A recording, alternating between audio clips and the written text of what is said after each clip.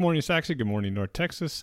A few rain showers out there this morning. Nothing too heavy, mainly out to the west of us. But as the day goes on, we are going to see these storms move through the area, probably around lunchtime.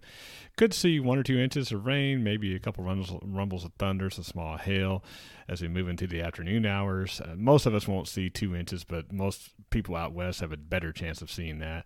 Do have a slight risk of severe weather, marginal risk. As you can see, the tornado threat is fairly low, mainly out west of us, and then we have the hail threat, again, mainly west, and a wind threat that kind of encroaches on the DFW Metroplex. But the bigger story is a much cooler weather coming this weekend. Temperatures in the 50s and maybe 30s by Halloween.